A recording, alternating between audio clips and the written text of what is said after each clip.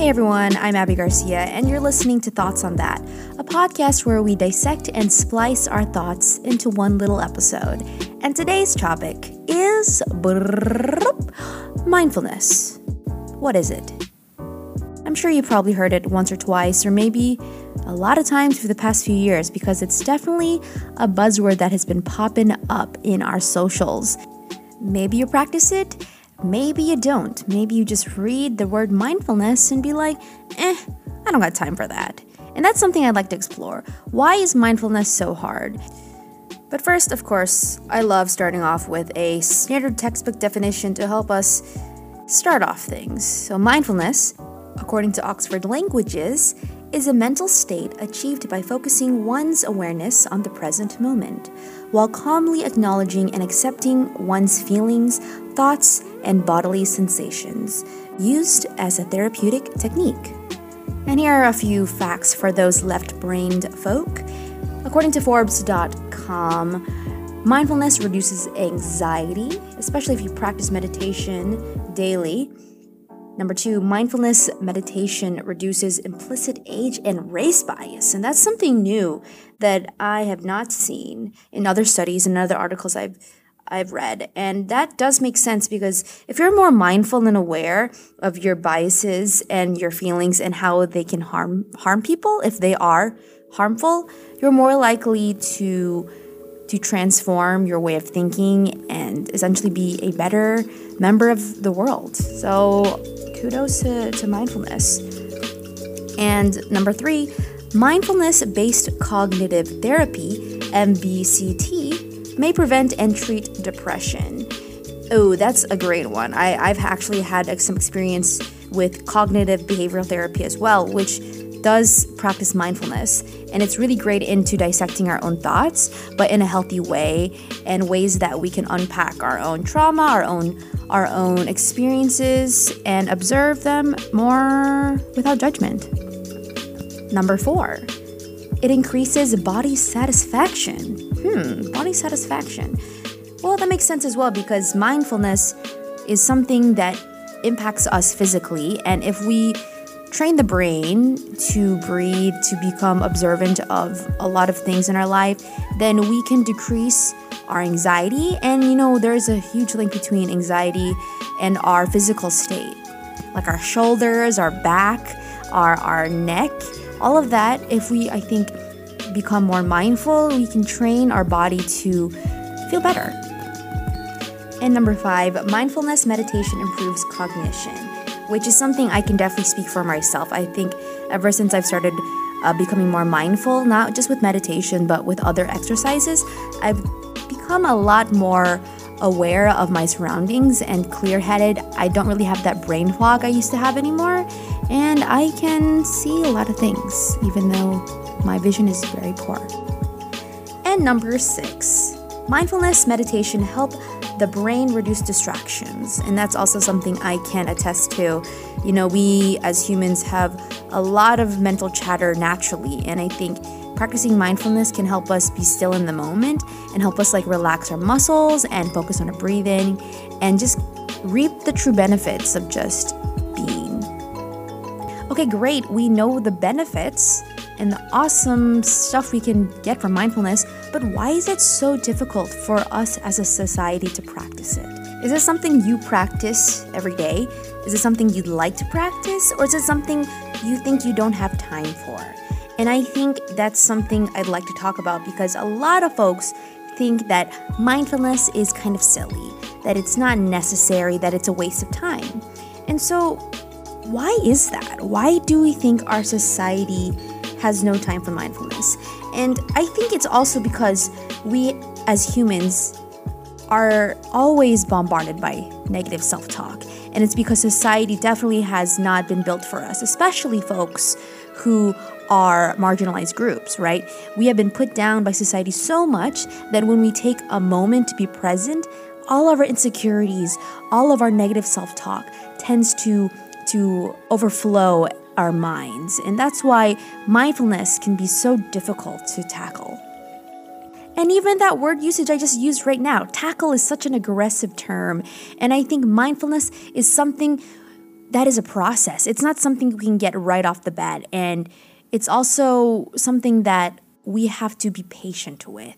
A lot of the issues people can't practice mindfulness is because we can't sit with the present moment, that we're not the best at it, and that's okay. It's okay that we are not good, that we keep messing up or our thoughts keep wandering off while we try to practice meditation or try to practice mindfulness through an exercise. It's okay because that just shows how much we need it, right? Our thoughts, our mind is naturally used to having chatter, right? It naturally wanders off, and that's just a human thing. Like, we physically cannot instruct the mind what not to think. Because if we tell our minds what not to think, if we tell ourselves, oh, don't think this while I'm practicing mindfulness, don't do this, don't do that, then we're just going to go spiral into a hole and beat ourselves up for it. And I think that's what the opposite of mindfulness is judgment, right? Mindfulness is a practice of observation, of acceptance, of a judgment-free zone. And it's just sitting with whatever we are feeling. We're not labeling as a feeling as negative or as positive. We're not labeling an experience as negative or positive or as bad or good. It's just something that is there. And I think just recognizing that it is taking up space, that is an experience for us, it can help us take a step back and find a more clear answer to our situation. Granted, we're looking for a solution. Sometimes we aren't. Sometimes we just need to sit and be human. Like sit and take in the fresh air or take in the pollution. Hopefully not. Maybe wear a mask. And so I keep talking about why mindfulness is good, why we can help our emotional maturity. But let me give you a good example to envision how you can practice mindfulness. All right, so let's say you get hurt. You get angry because you are in a little brawl, a little fight with someone.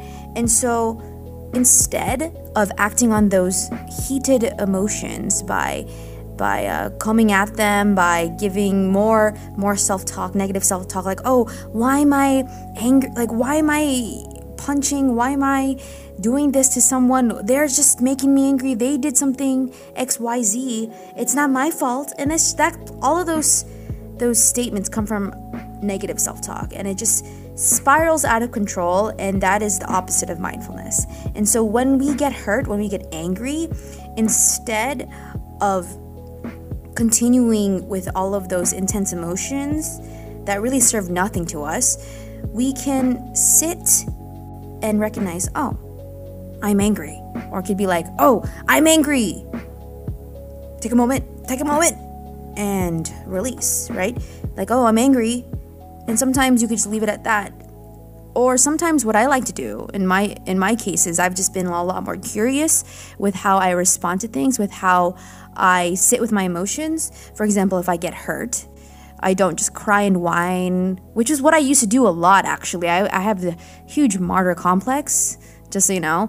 But I think with my own practice with mindfulness, I've been able to let go of that, and be a lot more accountable for my own actions as well. And so with mindfulness, like I said, instead of just crying and whining, I would sit and be like, okay, I'm sad, I'm hurt. And why do I feel sad or hurt?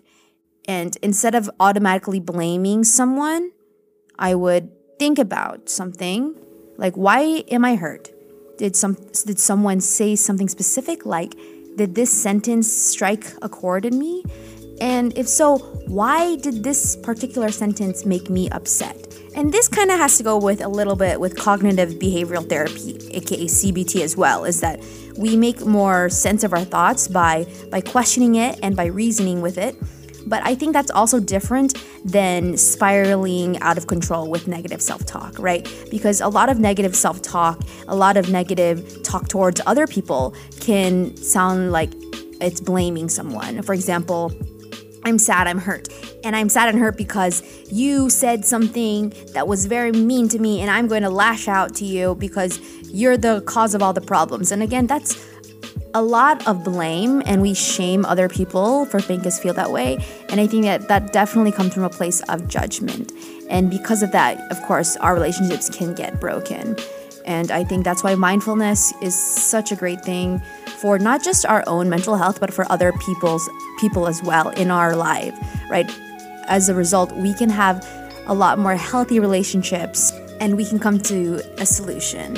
And so by practicing curious mindfulness, we can definitely find a more sound answer and a better way, a healthier way to ease tension, to create understanding between two people or a whole party. Woohoo! Like after you ask yourself, oh, why do I feel this way? Take a moment. Okay, what is a step I can take towards more open, clear communication towards XYZ? Because as soon as we are mindful of our actions, of our feelings, we can clear all of that heated tension, all of that noise, and see the big picture. We can choose to respond rather than react with mindfulness. And it's so hard to practice mindfulness. I gotta give you that. But it's okay that it's hard, and it's okay that you're trying. If you attempt to try, I hope you do. If not, no pressure, because we're all love here, good vibes. But yeah, mindfulness is something that you need to train your brain. Your brain is a muscle, and we need to practice it every day so that we can get stronger, right? And so with mindfulness, ways to practice it is through meditation. Everyone knows meditation, but like I said, it's so hard to do. But if we start small, sometimes 1-minute meditations can lead up to like 10-minute meditations, at least in my own experience. And then later on, you can go up to an hour or even go to meditation retreats. But again, be kind to yourself when you do try to practice. And with mindfulness, there are other ways to practice as well. Like it's not just meditation and just sit in a room and breathe, but there are so many small exercises that you can do actively and you can do with your eyes open and still be grounded. So I want to share a few exercises for you. So a first one I love to do, it is the 5, 4, 3, 2, 1 exercise. And so with number 5, choose 5 things you can see in your room. All right, so number 4 things we can feel. It can be your hair, it can be the touch of something, or it can be how your arm grazes against a desk. At least that is for me. And number 3 things you can hear. So I hear the static of my headphones right now, and I hear the sound of my own voice. And I hear the popping of my muscles because I move. Oops, I hear that. Number 2 things you can smell. So for me, I smell the plastic off this mic. And I smell the staleness of this room. And number 1 thing you can taste. Let's see. ASMR. I taste my toothpaste. Yes. And so 5, 4, 3, 2, 1 is a great grounding exercise to really bring you in the present moment and become aware of your senses. And another exercise I like to do is a gratitude journal. And it's sometimes hard to keep up with, but it's okay. Be kind to yourself. I like to start my mornings by finding simple things that are normally deemed as mundane, but not in my situation because there is a certain meaning to it, right? For example, I'm thankful for the coffee that I brewed this morning. I'm thankful for my green plant that I have not killed yet, but I'm doing well with it. So you can practice a gratitude journal. Sometimes you can even just sit in the moment for like a minute and think about a few things that you're grateful for in that present moment, like things around you. And another mindfulness exercise is go outside, look at nature, right? A lot of the times, especially in these days, it's hard to experience the outside world. And I think if you have some access to nature, if you can be away from people, considering the given situation, do that. Look at the sky. Look at how green the trees are, if they are green. Look how brown they are, if they are too, if they're wilting. just take in what you see and take in all that open space that the world has to give us. And I also like to be mindful of my actions. So I like to be mindful of how I eat. So with mindful eating, instead of like watching TV while you eat, or instead of like listening to a podcast such as mine, who knows, or an audiobook, you can just sit down in the current moment, put your phone away, and look at the meal you're about to consume. Look at the colors of it. Smell it. Yeah, observe everything. Take in all of the senses. And especially when you eat, as you take in that bite, taste every layer of whatever you're eating. And so with mindful eating, I've been able to appreciate more what I consume. I've been able to discover new flavors that I never really knew that existed. And so mindful eating really is a new, great, immersive experience as well. And I could go on with all the mindful exercises, but if you'd like other kinds of exercises, you can definitely Google, and there's some YouTube channels that have mindful exercises. And in terms of meditation, there are some great apps that I like to use. I'm not sponsored by them, but I just love them so much that I'm going to share them anyway, just, for my own goodwill. So Headspace is like the go-to for me. You do have to have a subscription, but there's a free week trial, and I think there's been a lot more discounts due to COVID. And Calm is also a great one. They have a lot of good other tracks that you can use for sleep, as well as mindfulness and stop, breathe, think. And these are just a few of a lot of the mindfulness apps and meditation apps out there. And sometimes you can even just go on YouTube and like search up 10-minute meditation and be present in that moment. So we have it out there. So I hope you explore if you want. But yeah, you know what?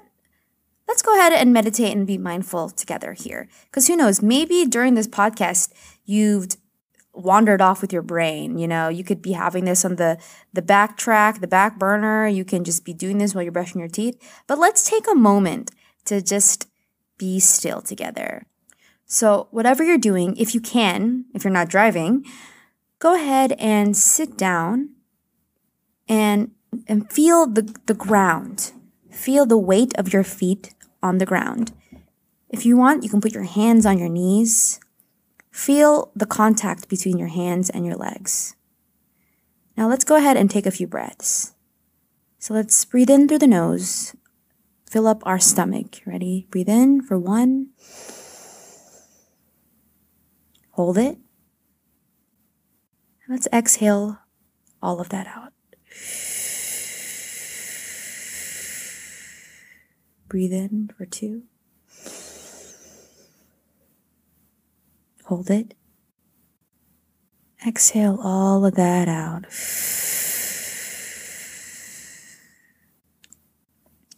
Breathe in for 3. Hold. Exhale. Push all of that air out through the mouth. All right, and if you're feeling good, breathe in one more time. Hold it. And exhale. All right, and how do you feel in this present moment? Especially after that meditation, do you feel a little more grounded? Do you feel like you need some more meditation? If so, go ahead and please, by all means. But yeah, sometimes I like to practice these small little ditties throughout the day as well, just to be mindful in the present moment. It can literally just be 30 seconds in a day. And I think that small 30 seconds can help you ease your day. And so yeah, mindfulness. I'm feeling a little calm. I don't know about you. I feel good, but I'm realizing I'm still recording a podcast, so I should still probably not fall asleep right now. But anyways, what are your thoughts on mindfulness? Is it something that you practice? What's your relationship with it? Are you being patient, kind to yourself as you attempt mindfulness? Or is it something that you've longed for, but you've never had the time or the chance to do it? How about after this podcast? Are you going to make an attempt to delve into the the world of mindfulness and meditation? Listeners, whatever your thoughts are on that, please let us know in the comments below on YouTube or on SoundCloud. And we should be getting up a new channel, a new platform for our podcast. So please go ahead and like, share, subscribe to all of that. I believe we're going to get on Anchor, and with Anchor and Stitcher and through other feeds like Buzzsprout, we're going to get on Apple Podcast and on Spotify. So please get a lookout for that and go ahead and like our Instagram and our Facebook. And yeah, I hope you had a little bit of mindfulness through this podcast, and I hope you're able to enjoy the rest of your day. Thanks for listening to Thoughts on That. We'll see you next time. In the meantime, stay mindful.